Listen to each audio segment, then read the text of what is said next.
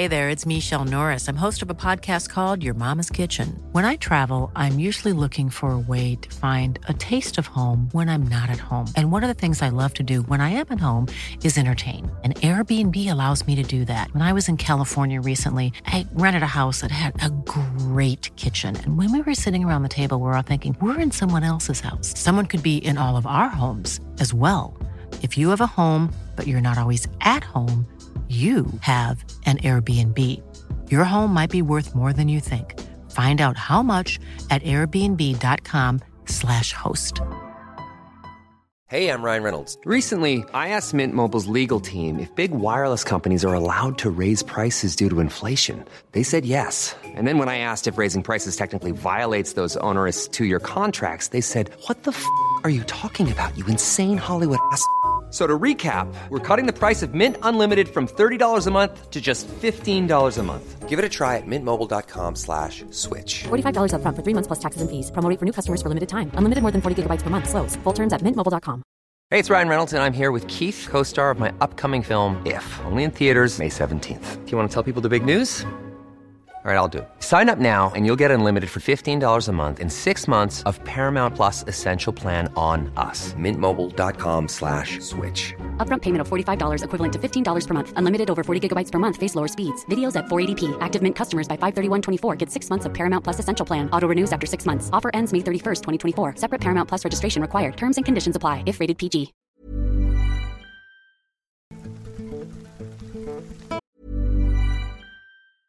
I'm Sandra, and I'm just the professional your small business was looking for. But you didn't hire me because you didn't use LinkedIn Jobs. LinkedIn has professionals you can't find anywhere else, including those who aren't actively looking for a new job, but might be open to the perfect role, like me.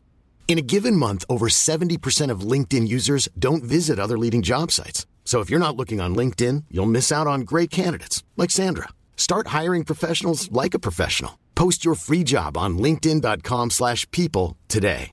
If you're looking for plump lips that last, you need to know about Juvederm lip fillers. With Juvederm Volbella XC and Juvederm Ultra XC, your lip look, whether it's subtle or bold, can last up to 1 full year with optimal treatment and no additional maintenance. Find a licensed specialist and see if it's right for you at Juvederm.com today. That's JUVEDERM.com. Add fullness to lips in adults over 21 with Juvederm Volbella XC or Juvederm Ultra XC. Do not use if you have severe allergies or a history of severe allergic reactions, or if you're allergic to lidocaine or the proteins used in Juvederm. Tell your doctor if you have a history of scarring or taking medicines that decrease the body's immune response or that can prolong bleeding. Common side effects include injection site redness, swelling, pain, tenderness, firmness, lumps, bumps, bruising, discoloration, or itching. As with all fillers, there's a rare risk of unintentional injection into a blood vessel, which can cause vision abnormalities, blindness, stroke, temporary scabs, or scarring. For full, important safety information, visit Juvederm.com.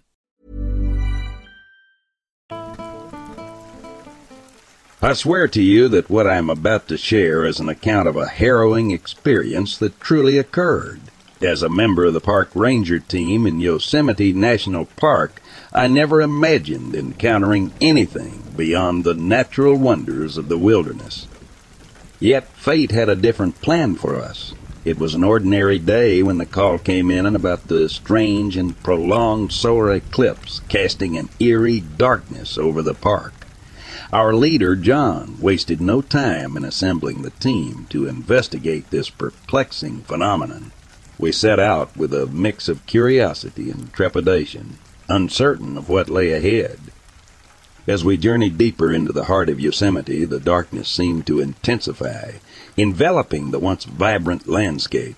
The forest canopy, once dappled with sunlight, was now a canopy of shadows. It was an unnerving sight, but we pressed on, determined to uncover the source of this unnatural eclipse. It was during this journey that we first caught a glimpse of the unsettling figure lurking amidst the trees. It stood tall and imposing 8 to 9 feet, or perhaps even taller, casting a long and eerie shadow that seemed to stretch beyond what was physically possible. The figure's eyes were what caught our attention first. Large and shaped like those we've seen in depictions of aliens, They shone with an otherworldly gleam. They pierced through the darkness, unnerving us to the core. The being itself was a void of blackness, a darkness so profound that it seemed to absorb all light around it. Its cloak, if one could call it that, flowed like liquid shadow, defying the laws of physics. At times it appeared to wear a peculiar toboggan-like cap, but the darkness melded it seamlessly with its cloak, obscuring its features further. As we approached, we could see that the figure was emaciated and gaunt, with an unsettling air of fragility about it. Yet its eyes held a hint of intelligence and a gleam that suggested something beyond our comprehension. It stood there motionless, with no visible hands or feet, simply staring straight ahead as if locked in a trance. We were baffled and intrigued, our scientific minds yearning to understand this enigmatic presence. Slowly we attempted to approach the creature, hoping to examine it and record this unparalleled encounter. But it was not as oblivious to us as it appeared. With an unnerving speed and agility, it turned towards us, its large eyes locking onto our team. In that moment, an inexplicable feeling of dread washed over us. It was as if we were intruders in a realm not meant for human eyes. Before we could react, the creature grabbed a hefty rock and hurled it towards us with a force that defied its frail appearance. The rock sailed through the air, barely missing us as we stumbled backward in fear. A shrill and otherworldly screech erupted from the creature's mouth, an unsettling sound that seemed to penetrate our very soul. Before we could gather our wits, the shadow figure vanished into the dense woods, leaving us shaken and unsure of what had just transpired. Fear had gripped our hearts, but an insatiable curiosity gnawed at our minds. As the days wore on, the prolonged solar eclipse persisted, casting an impenetrable darkness over the park. We continued our investigations, but each day the shadows seemed to grow denser and our vision became limited. With the eclipse showing no signs of ending, our sight began to fail us. The darkness enveloped us, and we were left fumbling in a world of shadows.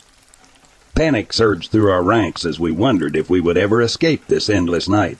And then, as suddenly as it had begun, the solar eclipse ceased. The sun's rays broke through the darkness, blinding us for a moment as we slowly regained our vision. Confusion and relief washed over us as we looked around, unsure of what had transpired. The unsettling figure, the creature of darkness, was nowhere to be seen. Had it returned to the shadows from whence it came, or had it vanished to a realm beyond our comprehension?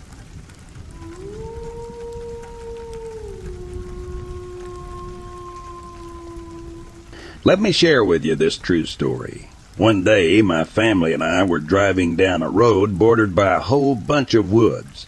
As we were driving, something caught my eye in a nearby field. At first glance, it seemed like a bear, but upon closer inspection, I realized it was not a bear at all. The creature stood tall, about 8 to 10 feet, according to my dad, with the grass reaching up to its knees. We had a clear view of it for about 7 to 10 seconds. Startled, I exclaimed, "Guys, did you see that?" To my surprise, my dad responded, "Wait, you saw that too?" The creature was covered head to toe in thick 4-inch long hair, standing on 2 legs like a human. After returning home, my dad and I decided to venture back to the same area the following day to investigate further. And believe it or not, we stumbled upon a 17-inch long footprint. Intrigued, we spent 45 minutes exploring the woods, and the area seemed like a suitable habitat for a Bigfoot. That day, I became convinced that what I had witnessed was indeed a Bigfoot.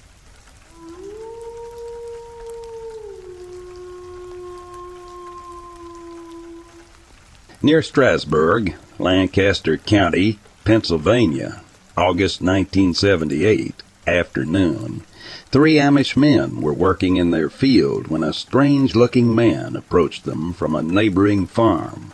The man was yelling, jumping about. The Amish men were alarmed and noticed that this man had arms, legs, and a face that seemed different, more animal than human. He had coarse dark hair on his limbs and face and wore dark and tattered boxer shorts. As the creature approached closer, he yelled something, but it was not understood by the men. The men ran towards their house. The creature was behind them. One of the Amish men ducked into the dairy barn, and the other two immediately entered the house. An elderly Amish woman who had been in the garden came to see what was taking place on. When the creature saw her, it stopped running, sat down on the grass, and stared at the sky. The men came out of the house, and one slowly walked over to the creature and attempted to talk to it. The creature continued to look at the sky, but muttered. The man and woman noticed that a horrible stench permeated from this creature described as rotting flesh. After several minutes, the creature got to its feet and walked towards the dairy barn. As it did, witnesses noticed that the creature was fading away. Eventually, it vanished from view just before it reached the barn. Shocked, the Amish witnesses dropped to their knees, not knowing what they had witnessed.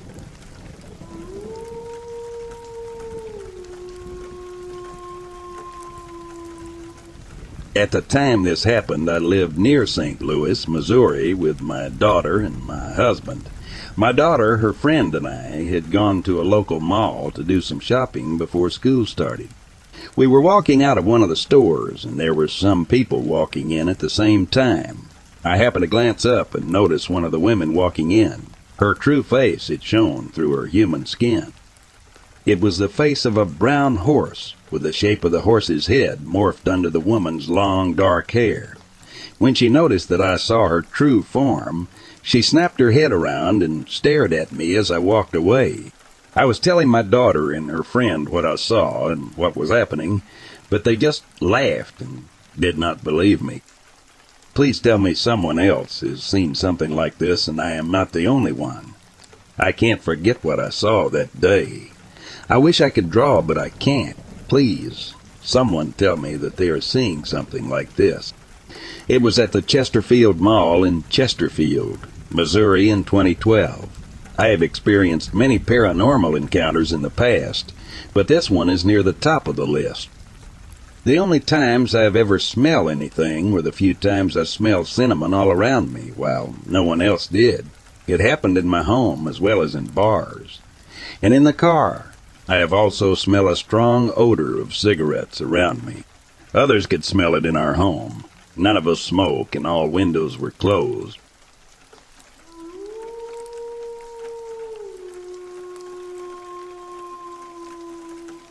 My son and 3 other men were over a mile off the main road on the Cape Fear River fishing all afternoon. Just before dark, my son wandered into the woods to maybe spot deer feeding in the afternoon. I decided to walk up the 2-rut, muddy road, thick woods on both sides to the main road because fishing was slow. The guys had a fire right on the riverbank, and so I told them I would be back in a while. As I was walking along the road, I was hearing lots of scurrying in the woods on both sides. I had no flashlight and thought, man, there are a lot of deer around because this area is known for lots of wildlife. As I made it along, I was unnerved at the sounds in the forest, so I found myself steady looking to maybe see what I thought was deer, and maybe it was. The woods were really dark. The road leads to a field which is maybe 200 yards or more wide, just short of the main road. As I came up on the hill to the edge of the field, I was shocked to see 3 large orange balls moving down towards the ground and towards myself. And they stopped just over the trees, maybe a mile away or closer, and hovered there. I knew it was not natural. I am a commercial pilot, and I know aircraft. I stood in shock, thinking this cannot be real. I stayed maybe 10 to 15 minutes, then began to feel nervous, so I made my way back to the men on the river in a hurry, mud and all. I then, in a panic, took off looking for my son, which was 17 years old at the time. And as I started into the woods calling him, he came towards me totally shaken, telling me, "Dad, you will never believe me, but I have been hiding from aliens. I am scared they are in the woods." And I believed at that time he had seen something. He was serious. I told him, "Junior, I just saw 3 orange UFOs up at the road, and it scared me, so I came looking for you." We made it back to the river, and my son, excited, began to tell the other 3 men what he had seen, and they started on the both of us. What I did not know was the 3 of them saw the same thing as my son during that time, the sequence. I am not sure, but we all saw the same. It was a clear, cold night. Stars were bright, and about that time one of the other men holding a fishing pole hollered, "Look!" Up into all our amazement, the stars looked as if 6 to 8 of them, from different parts of the sky, moved very fast, seeming to converge in a group. And then all of a sudden 3 of the objects, side by side, came over our heads and landed or went out of sight on the other side of the river. Maybe 200 to 400 yards away, all 3 lights were round, bright white, blinding lights, as big as maybe 100 yards in diameter, all side by side, all touching down or going out of sight in the forest, just on the other side of the river. It scared all of us so bad the 3 friends of mine, along with my son and me, dropped our fishing poles, screaming, "Let's go home." We left fire poles and all speeding up the muddy road. To the main road, each one in a panic. Some of the men were fussing. "Take me home first." I need to find my wife and children. When we made it to the top of the hill, this is where the trees on both sides end, and the field starts. I slammed on the brakes, all of us, in shock, to see what looked like a brilliant white egg-shaped sphere with a tail, with long spikes all around the middle. In front section, hovering 20 feet over the main road, 200 yards from us, and it looked as if it, or the spike part of it, was making slow revolution. This, I tell you, this is true. 4 grown men as old as 50 and my 17-year-old son was frozen in my truck looking at this thing straight in front of us. The lights were brilliant white. The object then appeared to raise up, started down the road in the direction that we intended to go, and then it shot off just over the trees out of sight. The 3 orange balls were no longer there. All 5 of us were terrified. We raced to Dunny's home first. He ran to the door, his wife came out, and we all told her of the story, and we're all looking at the sky. Gene, who was 50 years old, lived next door. We ran him home, and then raced to David's home. His wife came out to meet us, and all of us witnessed strange lights over the trees behind his home. My son and I started home to see cars stopped alongside of the road looking at the same lights. We made it home and was terrified, trying to calm down. We found ourselves sitting in what we call as the Red Room, which is my private study off of my bedroom on the rear of the home, staring out the window at the sky. I live on 6 acres of land, and we have a large dog kennel just in the woods behind my home, and a Chesapeake Bay Retriever, which lives on my back steps, a guard dog. She lets us know if anything from a person to a squirrel is on our property. We were home maybe 4 hours, calmed down a lot. No TV, didn't have one at that time. I guess it was around 1 to 2 a.m., and there was a noise that sounded sort of like a prop jet flew treetop high over the house. I ran outside and could see nothing. Within 30 to 45 minutes, all the dogs in the kennel were roaring. They are all hounds, and they will tell you when there is something there that is not supposed to be. At that time, my retriever was going crazy, hair standing up on her back, barking towards the kennel. My son was scared, but I convinced him to go with me to see what had the dog stirred up. My son and I opened the door, and the retriever took off, you see.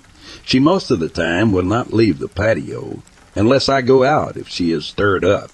There was frost on the ground, didn't even have shoes on.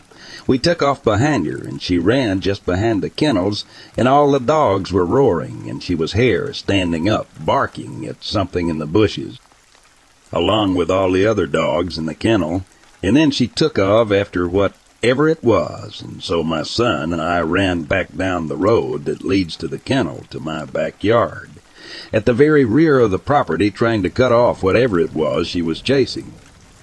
When I got to the blueberry hedgerow, which at the very rear of the property, she was still the dog, making her way to me in a roaring like panic. At that time I stopped, not really scared, but kinda numb to see this max of 4 tall creature person, alien, staring at me.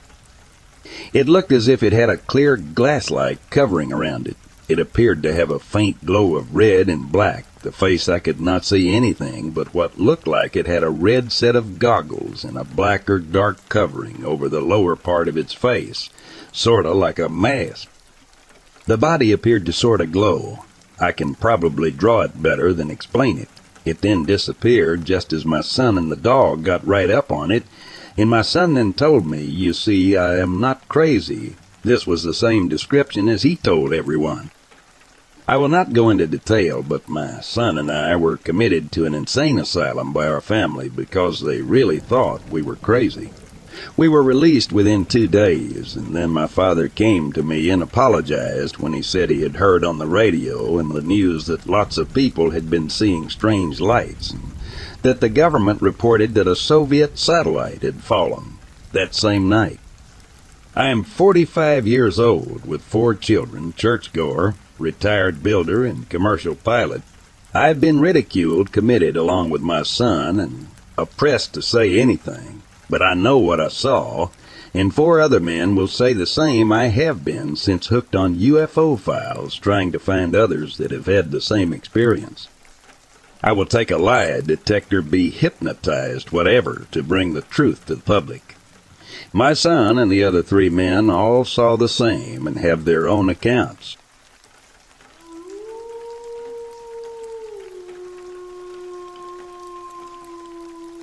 Yesterday, my brother and I set out on a hunting trip, eager to find a fresh location, not far from where our father had recently bagged a buck from the road. Armed with our bows, we headed up a logging road beside First Creek. As the late evening approached, hoping to discover the perfect spot for our tree stand.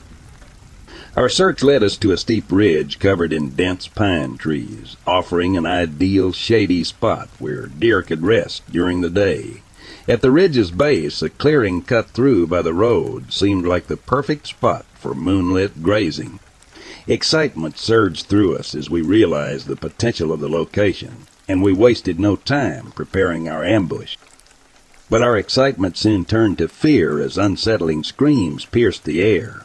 We exchanged fearful glances, desperately trying to figure out the source of the terrifying noise. It was unlike anything we had ever heard before. A chilling blend of a woman's scream with a deeper and louder tone. Anxious and frightened, we slowly backed down the road, our eyes scanning the tree line for any sign of what could be causing such a dreadful commotion. The eerie screams followed us, never drawing closer yet refusing to fade away. There were no crashing sounds of brush to indicate movement, just the haunting echoes that sent shivers down our spines. As we finally reached the main road and turned back towards our camp, the unnerving screams finally ceased. We rushed back to the campsite, with my younger brother half-jokingly suggesting maybe it was Bigfoot. We briefly discussed the strange occurrence around the campfire, but the other hunters seemed hesitant to share much about the banshee, like sounds we had heard, leading the topic to be dropped quickly. When asked if we ever thought about what a banshee might look like, my brother and I, being seasoned veterans of the Oregon woods, laughed and admitted we had never really considered it. As for hunting in that direction again, my older brother grinned sheepishly and pointed in the opposite direction of First Creek, saying, "Nah, we've hunted over that way ever since."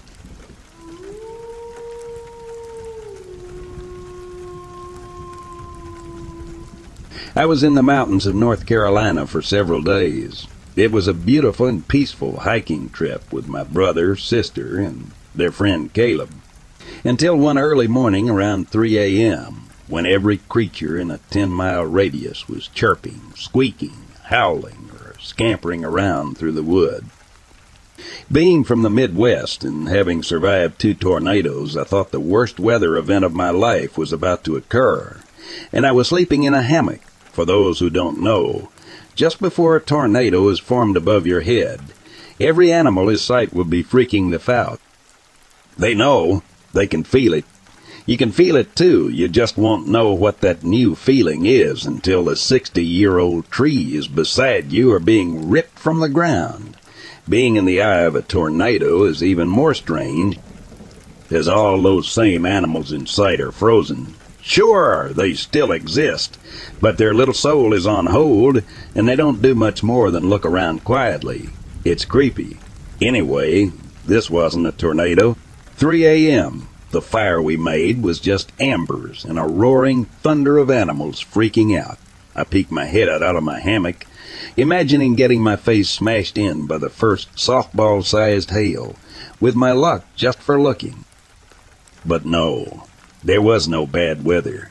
There was no storm or looming catastrophe. It was a beautiful night aside from the roaring animal kingdom.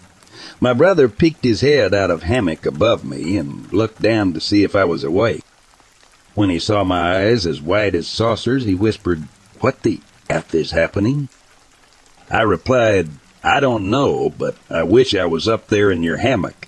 Being on the ground level usually is best for guys my size, about 235 pounds. I lack the grace to climb up hammock ropes and jump into bed 8 feet off the ground." Anyway, the terrifyingly creepy roaring continued for about 30 seconds, and then it just suddenly stopped. It seemed to be a sweeping effect where the outside of the radius stopped first, and the creatures closer to us stopped last. But it was only a single second or two difference. It was pretty damn synchronized. My brother and I were freaked the F out. After 5 minutes of silence, we got out of the hammocks and started the fire up again. This time we made sure it was big enough to light up 100 feet out. The last thing we need is a Bigfoot or some weird shit going down. My brother went up to the ridge to check on my sister and Caleb about 60 feet uphill from our hammocks. Caleb always wanted to be in the highest possible safe spot so he could watch the sunrise from his hammock. As soon as my brother got to their hammocks, he yelled a shrieking kind of yell for me.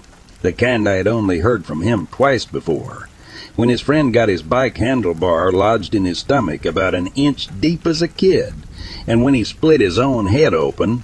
I ran up to the ridge with the axe in my right hand, the first aid bag in my left hand, and flashlight in my teeth, expecting the worst. When I arrived at Caleb's bottom bunk, he was in a state of shock. His eyes were wide open. He was shivering and shaking, and he was staring down at the valley. Wouldn't you know? My sister didn't even wake up. Figures low. She had her headphones in all night, listening to her folk music. Apparently she hates the sound of animals and prefers to have a controlled mental state where nothing can make her paranoid. We woke her up and she had no idea what the hell was going on. She just stayed in her hammock like, "What do you want me to do?" We eventually got Caleb down to the fire and wrapped him in some blankets. I gave him a shot of whiskey to sip on, but he mostly just held it and stared into the fire. The whole night was too weird for sleep, but Caleb finally laid down next to the fire and fell asleep around 4:45 a.m. The sun came up, and my siblings and I decided to leave the fire and go see the sunrise from the ridge. We all sat in Caleb's hammock, still bewildered. The sun was perfect, and Caleb picked out the best spot you could imagine, as usual. But then my brother spotted something strange. "What's that?" he said, pointing down the valley. "Right there on the bank of the river." My sister and I struggled to get his perspective, but then finally noticed a clearing. We decided to go check it out, but one of us had to stay with Caleb. My sister volunteered, as she hates creepy things. She didn't want us to go down, but we insisted. I left her my axe and emergency GPS signal thing. I told her to just scream if she needed us and to not hesitate to use her pepper spray. She just said, "Stop freaking me out and just go. I'll be here when you get back."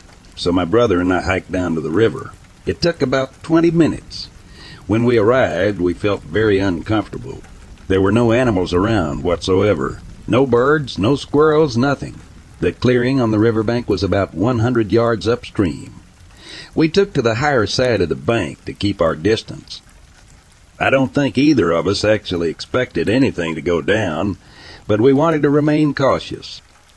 When we were about 50 yards away, at a slight elevation to the clearing, we pulled out our phones to take pictures. But our phones were dead. Mine is known to die, but I have an external battery pack that attaches to my OtterBox that I know was fully charged. My brother's phone is always reliable and usually attached to his portable solar panel charger that he keeps on the outside of his pack. His shit was dead too. Both of us tried to hold our power buttons, not believing they were really dead. But when we realized they were definitely not going to turn on, we both got that paranoid look on our faces. We decided to leave, but not before carefully studying the clearing for a few seconds. It was about 100 feet across, in the shape of a triangle. All of the bushes and plants that typically grow alongside the river were all flattened down. Even some mature azalea bushes that typically stand 6-8 feet tall were eerily laying flat. It's as if everything in that triangle shape had bent down as close to the ground as it could get. Nothing appeared broken, but rather as if it had grown along the earth instead of growing up toward the sun. It was weird as shit, and only in that triangle area. When we got back to camp, Caleb was awake. My sister had a weird look on her face. Caleb was totally normal. "Hey, bro, you all right?" my brother asked. Caleb just casually answered, "Yeah, man, doing well. Missed the sunrise, but I guess I needed the sleep." We just looked at him concerned, like, what the F? He was eating a breakfast bar and heating up coffee over the fire. We sat down across from him, and I asked, "So, hey, do you remember that shit last night?" He looked at me puzzled.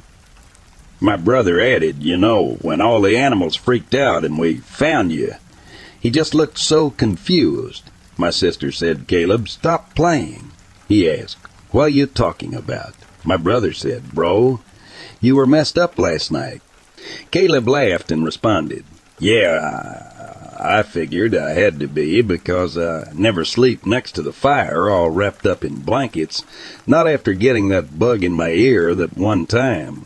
Lol." We continued to ask him questions, but he had no memory whatsoever. As far as he was concerned, he had a few too many drinks and slept next to the fire. We told him our story, and each of us agreed, but he had no recollection. We told him about the spot next to the river and how our phones wouldn't turn on. We pulled our phones out to show him, and they were already on. My brother had 67% battery, and mine had 41%. We got the creeps real quick. We decided to pack up camp and get the F away from that spot. But before we did a final sweep, Caleb asked, "Have you guys seen my camera?" He had a nice Dester Sony with a nice lens, and that shit was gone. The weirdest part is he slept with it in his hammock every single time he goes camping, and we've never seen it, not on his body. He even specifically remembered taking it to bed and tucking it in its bag and putting the lens in its sleeve. It's like a ritual for him. He takes super good care of his belongings. We searched around the ridge and all around the fire, and in between the two spots. It was nowhere to be found. Caleb even went down the ridge a bit toward the river in case it had fallen out and rolled down the hill. But it was gone. We had to leave, and my siblings and I agreed to pitch in to buy him a new one if he would just get the F out there with us. About 3 miles and 1 hour later, my brothers turned to me on the trail and said, "Do you think he tried to take a picture of some shit he wasn't supposed to see?" The creepiest feeling swept over me, and I replied, "Bro, let's just forget how messed up he was and get the hell away from here." He nodded in agreement. It's been about a year now, and they haven't seen or heard from Caleb in 8 months. No one has.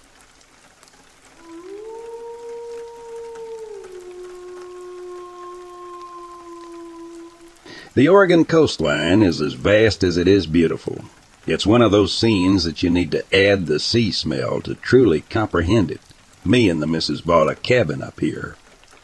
After a long duration wrestling with lawyers and the local wildlife board, we were finally handed the keys. It was a simple place, more designed after what one's idea of a cozy wood cabin would be than an actual economical dwelling place. It even had a moose head mounted above the old log fireplace. It was cheap, unusually cheap, like 30% less than other cabins around the same area. But it was a 5-minute walk from the beach, and the views were second to none. My wife and I saved our vacation days and blew the lot on 3 weeks out here. The first few nights were standard. Board games, roaring fire, and walks in the surrounding forest as well as the beach. The cabin was only about 15 minutes from the nearest town, a forgetful suburb called Coast Town, imaginative, that had all the necessities we could need. Any real estate company will advertise a cabin as remote, knowing fine well that a truly isolated home, no matter how fine the interior, wouldn't sell. Luxury can only get the modern man so far, when he has to drive an hour to the nearest store. The illusion of isolation was good enough. My wife planned to meet her parents at the local bar.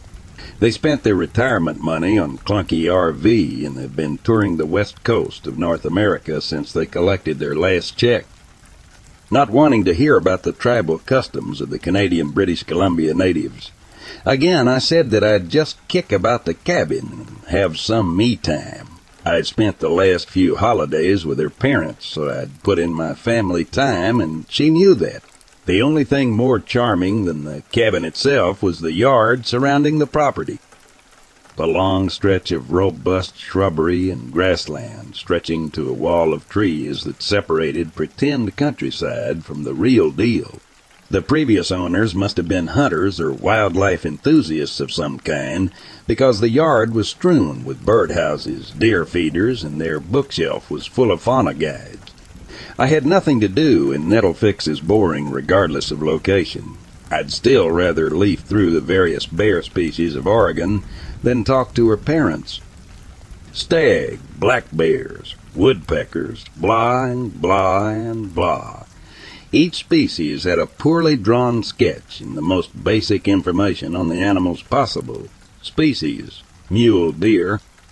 Chance of seeing, high. Feed, live of local flora. Can be feed fruit. Who the hell wrote this? This is the most armature shit ever. I threw the magazine onto the table and made my way to the kitchen. I'd held it off for a while.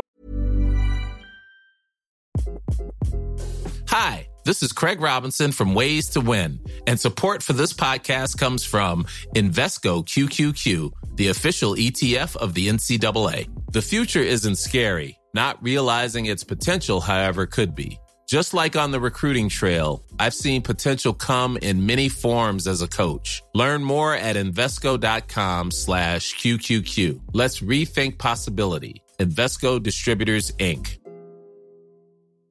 Hi, I'm Daniel, founder of Pretty Litter. Did you know cats tend to hide symptoms of sickness and pain? I learned this the hard way after losing my cat, Gingy. So I created Pretty Litter, a health monitoring litter that helps detect early signs of illness by changing colors, saving you money and potentially your cat's life. Pretty Litter is veterinarian developed, and it's the easiest way to keep tabs on your fur baby's health right at home. Go to prettylitter.com and use code ACAST for 20% off your first order and a free cat toy. Terms and conditions apply. See site for details. Planning for your next trip? Elevate your travel style with Quince. Quince has all the jet-setting essentials you'll want for your next getaway, like European linen, premium luggage options, buttery soft Italian leather bags, and so much more. And is all priced at 50 to 80% less than similar brands. Plus, Quince only works with factories that use safe and ethical manufacturing practices. Pack your bags with high-quality essentials you'll be wearing for vacations to come with Quince. Go to quince.com/pack for free shipping and 365-day returns. But finally succumbed to the call of beer. Drinking out of boredom isn't ideal, but it is what it is. I moved to the fridge, reached in, and grabbed the long green bottle balanced on a beer pyramid. I was away to head back to the TV when I noticed them. Initially, I had no idea what I was looking at. Kinda looked like when you point a laser pin at a wall. 2 red dots about, I'd say 6 feet of the ground, just hovering there. I knew kids play out here in the woods, or come out here to get wasted, so assumed that this was them just messing with me. They must have known I was aware of them, because when I locked my eyes on their laser pointer, or whatever it was, they both moved in unison. I'm not spending the night being messed about by a bunch of punks. Sliding the door to the wooden patio, I saw the 2 hovering pieces of red seem to move back. "Hey," I called, "you mind not F around." No movement, rustling, or call back from these guys. The red orbs remained in place. I mean it, guys, F off. I'm not usually this brass, but it's pitch black out here and I just want to relax. I rarely get a break from the wife. Okay, if you don't leave, I'm calling the cops and they'll see. Before I could conclude my threat, the red orbs disappeared, then reappeared, almost like they blinked. No, they must be clicking their laser pointers or using their phones, or... Then it hit me. If these were kids shining a light at me, wouldn't I see the reflection of their light against my body, or somewhere against the cabin wall? Those weren't lights. I shuffled for my phone, searched through the apps, and found my searchlight. As soon as I shone the light, illuminating a slash of light on the grass in front of me, I then saw the red orbs retreat and heard a body moving through brush. It didn't sound like a group of people, or even two teenagers. It sounded like a single entity shifting its weight backwards. I was so preoccupied with my shouting that I didn't notice the smell. It hit me like a sucker punch as soon as removed the slightest attention away from the orbs. The smell was like rotting meat. It reminded me of my uncle's farm, which had a slaughterhouse down the road. I would cycle past the Cyclopean gray building, and the smell of butchered meat and intestinal gore would almost knock me off my bike. Had this smell always been here? I pinched the collar of my shirt around my nose and continued to shine my phone, light towards the glowing red orbs. Every time I would take a step forward, the orbs would retreat.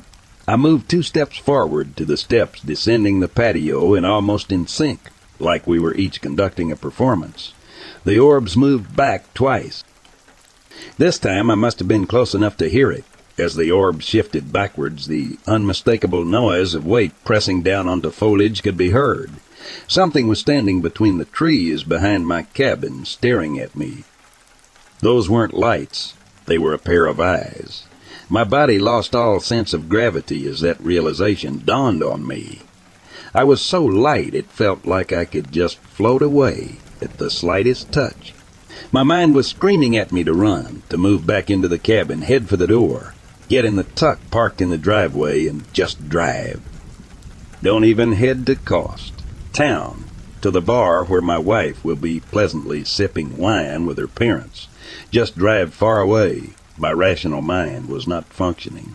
I could feel my cognitive ability physically slow down. Like time around me started to bend and wobble. I managed to force my body to take a step backwards, which caused the eyes to move forward. If I took a run for it, would whatever was staring at me make chase? This thing must have been at least 7 foot tall at an estimate. A bear would surely have come towards me by now, or ran when I was shouting earlier. The eyes came closer. I could hear the impressive weight of the creature come towards the light. Soon whatever was confronting me would be illuminated by my phone light. I wasn't sure I could handle seeing this creature.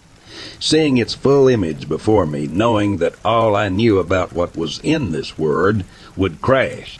To have my notions of what I thought was not possible stare me directly in the eye. My spine practically shot through my back when this beast tossed the first stone. It was a small pebble like those that decorated the nearby beach. I could tell that it didn't throw that pebble hard, but the damage to the wall from the small lob showed just how powerful this entity was. I was on the wooden floor. I had fallen backwards and was now making my way back to the screen doors when my hand slipped on something small and round, causing me to fall onto my stomach. As I came to, I noticed that I was surrounded by apples. Green and red Granny Smith supermarket apples. What the F was this? To my right, beneath the indent that the pebble had made on the wooden wall, was an upturned basket I hadn't noticed. I quickly grabbed my phone, rose to my feet, and quickly shone my phone light towards the trees. Maybe I slipped on the upturned apples and knocked my head. The eyes were waiting, staring. Another pebble landed in front of me. I knew that if I turned and ran, this thing would either leave me alone or charge. I was skeptical at the odds being strictly 50-50. It didn't seem to be trying to hurt me. Maybe this was a communication. I picked up a nearby apple and tossed it towards the trees. Another pebble my way. So I tossed an apple. Again, another pebble knocked against the wooden railings next to me. 2 more apples resulted in 2 more pebbles. This teat for that went on until most of the fallen fruit was gone. Why did I do this active exchange? I cannot say. I was so exhausted from fear that I acted without rational mind. Like I was guided to do by something outside myself. The pebbles stopped. I took this as a cue to step back. The eyes remained stationary and there was no sound. I took another and 2 more, until my back knocked against the sliding doors. The eyes remained focused. I quickly slid open the sliding door and maneuvered my way backwards inside the cabin. As soon as I was past the dividing line between the complex and the patio, I slammed the door shut. Before I could sprint to my truck, I could hear what sounded like loping footsteps combined with heavy breathing. I couldn't move. My throat shut in fight or flight mode seemed to crash like a malfunctioning computer program. Suddenly I could hear a large commotion through the foliage. The commotion grew smaller and quieter as the elongated seconds passed by. I opened the sliding door slightly and saw nothing. No eyes, no glow. No apples either. The yard was barren as it was the morning I first set eyes on it. The feeling of safety fell upon me like a fire blanket over a blaze. I crashed on the couch and marveled at the sense of peace that naturally arises when you know that you're no longer in danger. In front of me was the wildlife guide I had discarded before all of this and a small post-it note. The note was from the previous owner. Hey there, sorry for taking so long handing over this place. I can assure you that it was as frustrating for us as it was for you two. Lawyers? There's an orchard 2 miles from here and we pick apples every summer. Left some for you guys out on the patio. It's not much, but hopefully we can let bygones be bygones. Enjoy your new crib. Well, we didn't get any apples, but at least something is enjoying them. I took my phone out to call the missus and ask when she would be home when my eyes were drawn back to the wildlife mag. I had thrown it at an angle and could make out a sketch on the page. Lifting the magazine, Oregon Flora and Fauna, I saw a rough sketch of an enormous man on a page.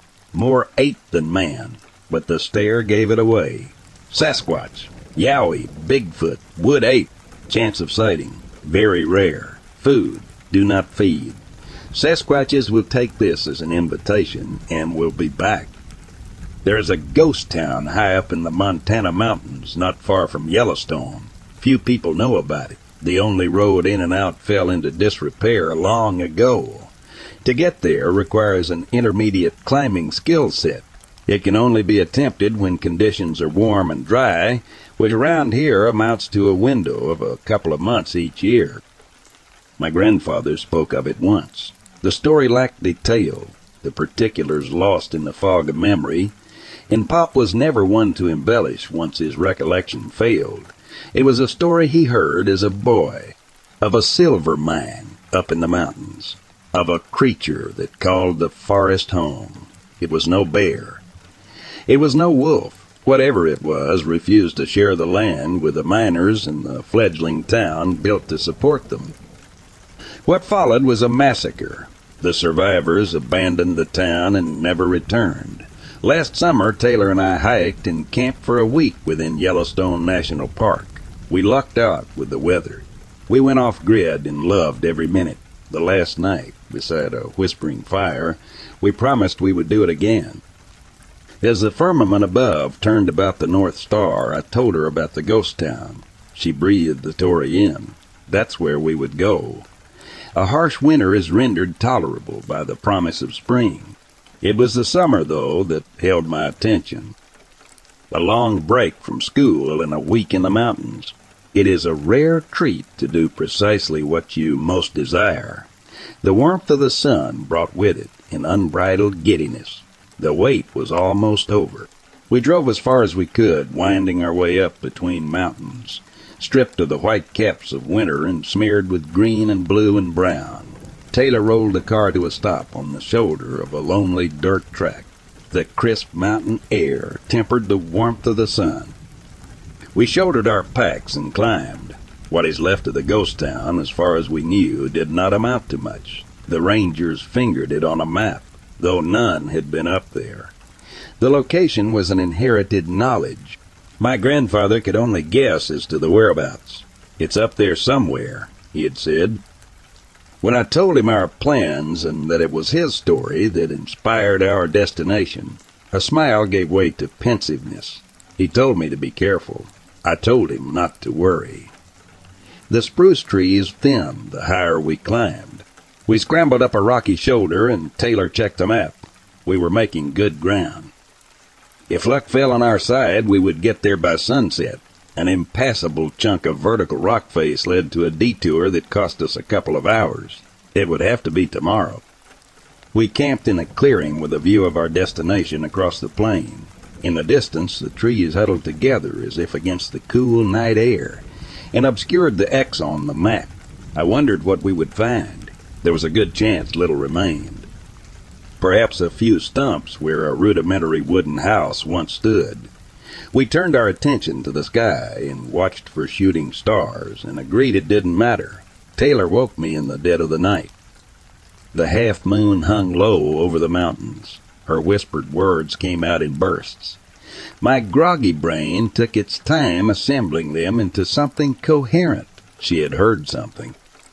The crack of a tree branch, sharp and loud as if it had been snapped like a twig, and now there was a light in the pale silver glow of the moon. I followed her outstretched hand.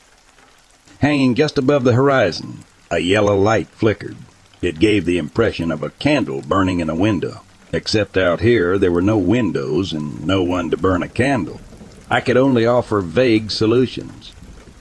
An optical trick played by some atmospheric anomaly. A hunting group around a campfire, though this was not a usual place for such things. Whatever it was, it lay far enough away to pose no danger. What neither of us said is that it lay in the direction of our travel. We lay back down. For a time I opened my right eye at intervals to check if the light remained. It did, and then I slept. We barely spoke in the morning and set off in the direction of the ghost town. I was anxious to uncover a mundane explanation for the light we saw the night before. The remains of a campfire, or some hermit living alone up in the mountains. The way Taylor kept her eyes on the trees ahead told me she was thinking the same. We entered into the thick patch of forest. The trees grew close and blocked the sun. Stray branches scratched at our bare legs. The ground undulated, and I found myself instinctively following it down, and soon I was disoriented. Taylor took out the map and the GPS. Inexplicably, the GPS gave no signal, and she turned her attention to the map. I ventured forwards until my boots stubbed against something solid. After a glance down, I jumped back. A wooden stake driven into the hard earth. It had cracked about a foot above the ground, and whatever once had been above, I could only guess at. But then more emerged from between the trees. To my left, a clearing full of them. Wooden crosses arranged haphazardly. Dozens of them. I called out to Taylor, my voice thin and small. I stepped through the cemetery, careful not to step on the ground directly in front of any cross. An old superstition, difficult to kick. The crucifixes were rudimentary, simple planks of wood. Some were overtaken by rot, others preserved well enough to read an inscription across the horizontal member, names and dates. The congregation in the back corner contained no less than 6, all with the same date, December 7, 1891. The massacre of my grandfather's story, I thought. Probably cholera, Taylor said, voicing her own explanation. If there is anything left of that town, we must be close. Beyond the cemetery, the spruce thinned and the ground rose. We crested the slope, and there it was. The remains of the town stood on a plateau of hard earth. A few of the wooden houses remained as complete structures. The timber warped and cracked and bleached the color of the ground. A few more were relieved of roofs and parts of walls, leaving a fragile relic of what had been. My eyes swept up the sloping mountain beyond, where a rusted red limb of mining equipment poked above the rocks. Taylor approached the closest house and pushed the door. The gentle force tore the door from its hinge, and it slapped against the dirt interior of the house. Needles from the surrounding spruce littered the floor. She ventured inside. I lingered on the outside and examined a pair of grooves in the timber siding. Weather had worn the edges. I ran my fingers down them and wondered what could have made such marks. "This is cool," Taylor said. She was right. Some of the houses contained old tables and chairs and bed frames left behind before the move back down the mountain. We found little else save a lone glass bottle half buried in the ground. We dumped our gear beside the house closest to the cemetery and set about scaling the rock in the direction of the mining equipment beyond. We found a crude staircase cut into the rock and powered to the top. What remained of the mining equipment amounted to an A-frame with a bucket on rails to extract the dirt and a few abandoned picks. A shaft cut into the earth and was soon swallowed by darkness. We could only guess at the depth. I scrambled up a slope beyond and sat on a small rock platform with a lookout over the valley below, my legs dangling over the side. In the distance, the mountains looked blue. We lingered there for a time until the sun kissed the peaks to the west. Tonight we would camp at the ghost town, and we would stay a few days. The first sign of trouble was my red windbreaker lying on the ground beside a half-collapsed house at the back of the ghost town. When we left, the windbreaker was packed tight into my backpack. Something had messed with my bag. It wouldn't be the first time. Squirrels or birds had done it before. But I was sure the windbreaker was deep down in my bag. It would take a persistent squirrel to get to it. A second option had my heart thumping. A bear. Our gear was a mess. Our clothes and sleeping bags were strewn across the ground. The small gas burner was upturned. My backpack had 2 parallel tiers running top to bottom. I ran my hand over them like I had the 2 grooves in the siding on the house. This was no squirrel. Taylor picked up her black pane and turned it in her hand. She showed me. One side buckled inwards. Taylor gripped it and pulled at the metal to bring it back into shape. It did not budge. "A bear," I said. It had to be. I fumbled in my bag for the canister of bear mace. My muscles tensed and my hands worked frantically until I found it, stored where I had left it. At least we still had that.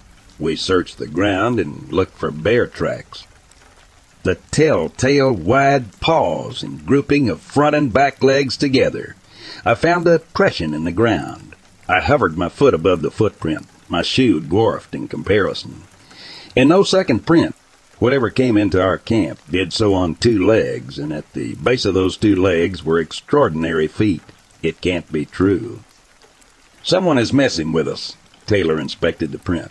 Neither of us had ever seen anything like it. I looked west, and the sun was already gone. The sky turning a shade of orange at the horizon. Light would fade fast. We had few options.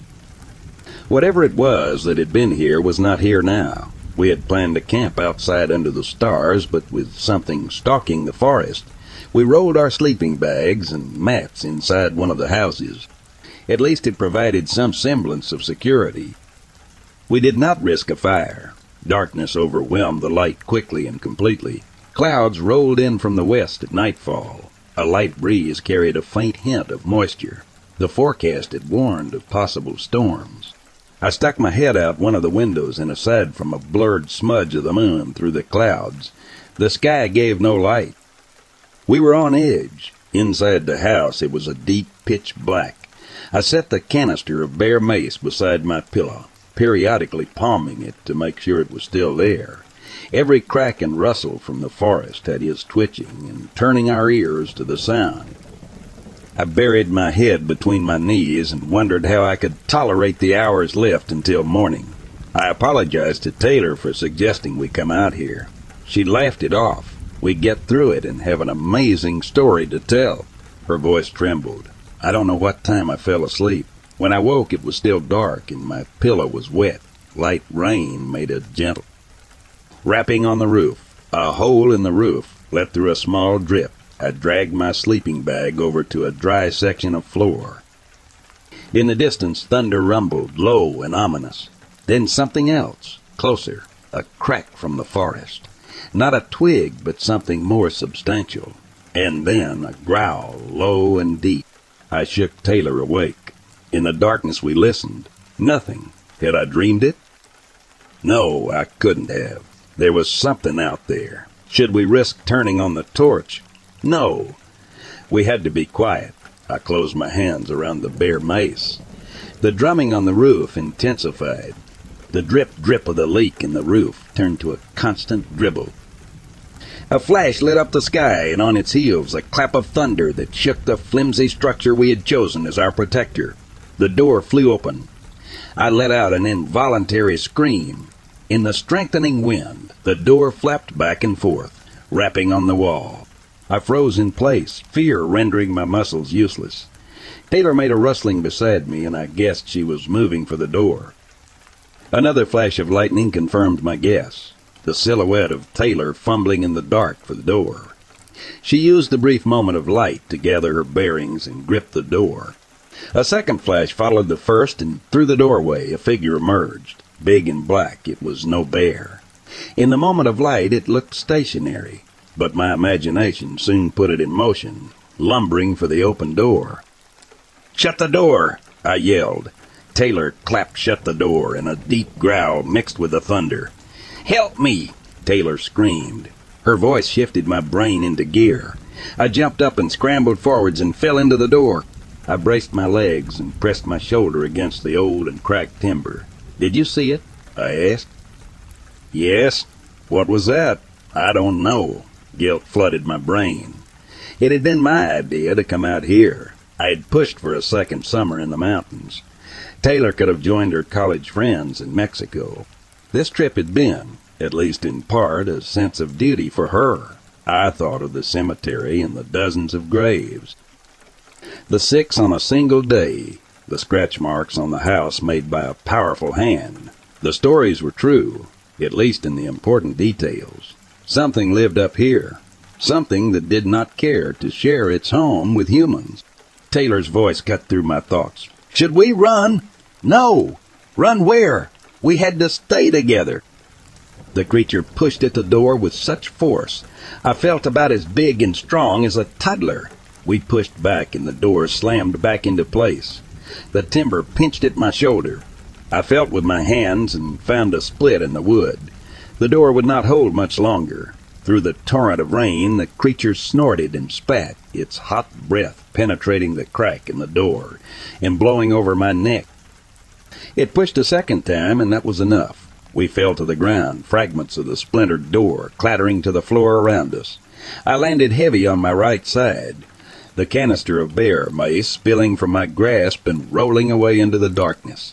I crawled after it, feeling in the dark and expecting at any moment to be lifted in the air by my ankles. Behind me, Taylor screamed. It had her. Finally, the edge of my index finger hit the cold steel of the canister. I fumbled it into my hands and stood. I saw nothing in the darkness. The rain beat on the roof and the wind howled and the creature snarled, and in among it all I found no compass. I prepared to fire the mace in random hope and hesitated a second, enough for a jagged fork of lightning to illuminate the sky. The animal held Taylor close to its chest in the corner of the room. I jumped a single step, and as the world went dark again, I sprayed in hope. The creature wailed in pain, and Taylor thudded to the ground at my feet. Heavy footsteps sloshed on the sodden ground outside the house and then stopped. He wasn't gone yet. I stepped out into the rain. The waterlogged ground saturated my woolen socks. The rain fell thick and cold. A freezing wind sucked the warmth from my body. I listened. I waited. I shivered. The first dose may not have sent it fleeing to the forest, but a second might. Where was the lightning? Was the storm spent? A hand gripped my bicep. It pulled me close. Lightning lit up the sky. My face was inches from his. I was eerily human, a thick mat of black hair soaked from the rain. With my free hand I pushed the canister to his flat nose and sprayed. He threw his hands in the air and lifted me, clean off the ground. For a moment I felt weightless and then came crashing back down. Soggy footfalls faded into the distance. It was gone. We huddled in the back corner of the house until daybreak. With the rising of the sun, the rain turned to drizzle and finally stopped. We kicked at the fragments of the splintered door. Outside, several vague footprints pressed into the mud, partially destroyed by the rain. We gathered our things and began the walk home. The crosses standing in the cemetery hammered home that we had been lucky. Before commencing our descent down the shoulder of rock, I turned and looked back up the slope. In the gloom, a lone light shone on the hill where the ghost town and the cemetery stood. Not a welcome light, but a warning.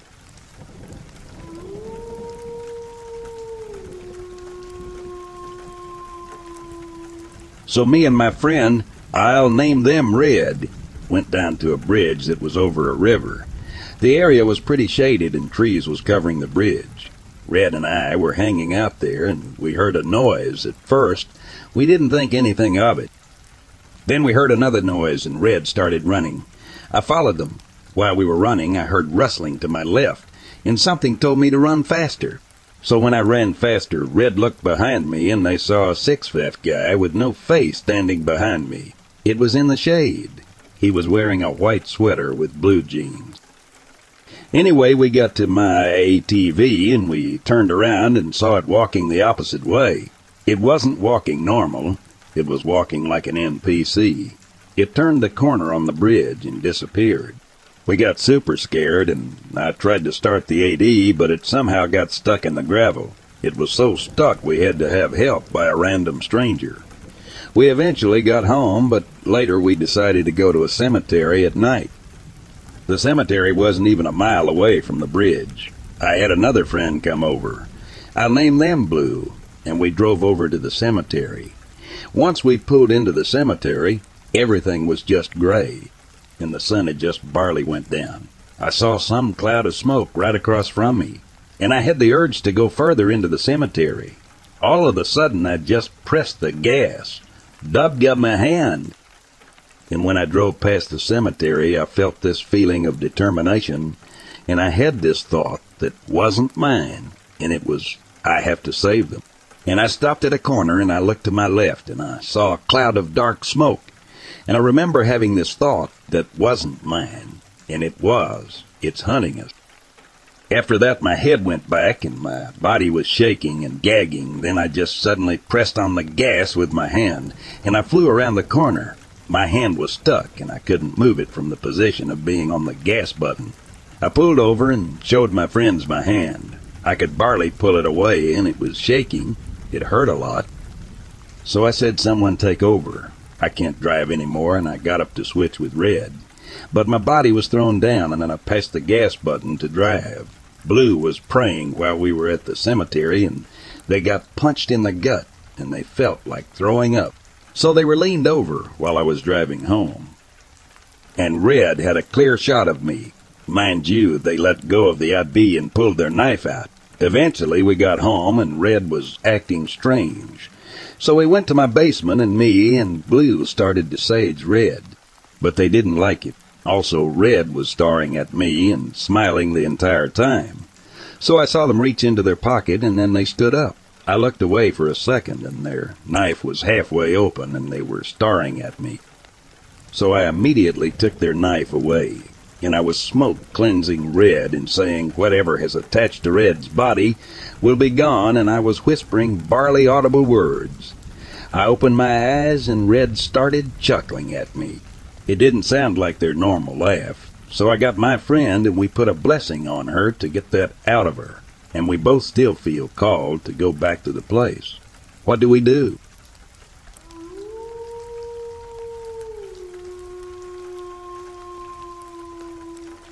A few friends and I went on an overnight hike in the Rockies behind our little town a few years back when I was in HS. Our camping site was pretty far up there and it was getting dark.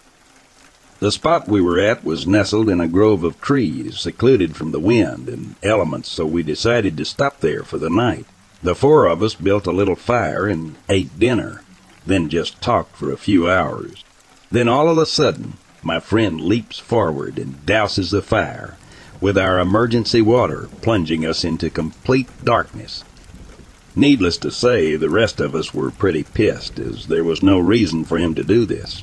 He quickly shushes us, and we realize he is absolutely terrified. Like so scared he couldn't even speak or move. The rest of us managed to get a few words out of him, and he tells us to look up on the ridge we should have been camping at.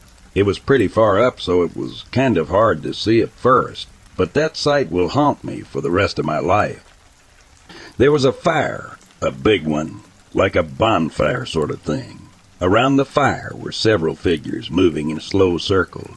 They were humanoid, but not quite, and they had arms and legs like people, but something just seemed different about them that I can't really explain. Almost like the limbs were too long and skinny or something, but maybe not. Anyway, these figures just moved around the fire in a really slow circle, over and over again. My one friend claims he could hear them singing something, but I don't remember anything. Importantly, there was one standing off to the side, a little ways leaning with his arm on a tree branch above his head. It really creeped us out, but we were able to sleep it off. We figured it was a scout troop having a camp or something. Morning came, and we finished off our hike to the peak, and on our way down, we passed the place we saw the figures and decided to check out the camp. It was completely deserted. It was obvious that there had been a fire, and there were footprints everywhere. Inside the fire pit was a small mound of charred animal bones, probably chipmunk, and a pile of 4 or 5 rodent skulls that had been burned. Creepy, right? Then we look over at where the one figure was standing. Blood. Not a lot, but enough to be of concern, or anything but enough to be creepy. Then we see the tree branch he was casually leaning against. It was well over any of our heads, and I'm over 6 foot. That would mean that in order for the figure to lean against it like he was, he would need to be at least 7 feet tall. Needless to say, we got off that mountain very fast, and I have never been up there again. We called the Fish and Wildlife Rangers and told them what we saw. They said it was probably just a bunch of kids messing around and not to worry about it. It might have been just that, and we let our imaginations run wild. But all 4 of us swear to this day we all saw the same thing, and it didn't look like a bunch of kids in the dark. I don't believe in ghosts or the supernatural, but those mountains still scare the shit out of me, and I will never go back there again.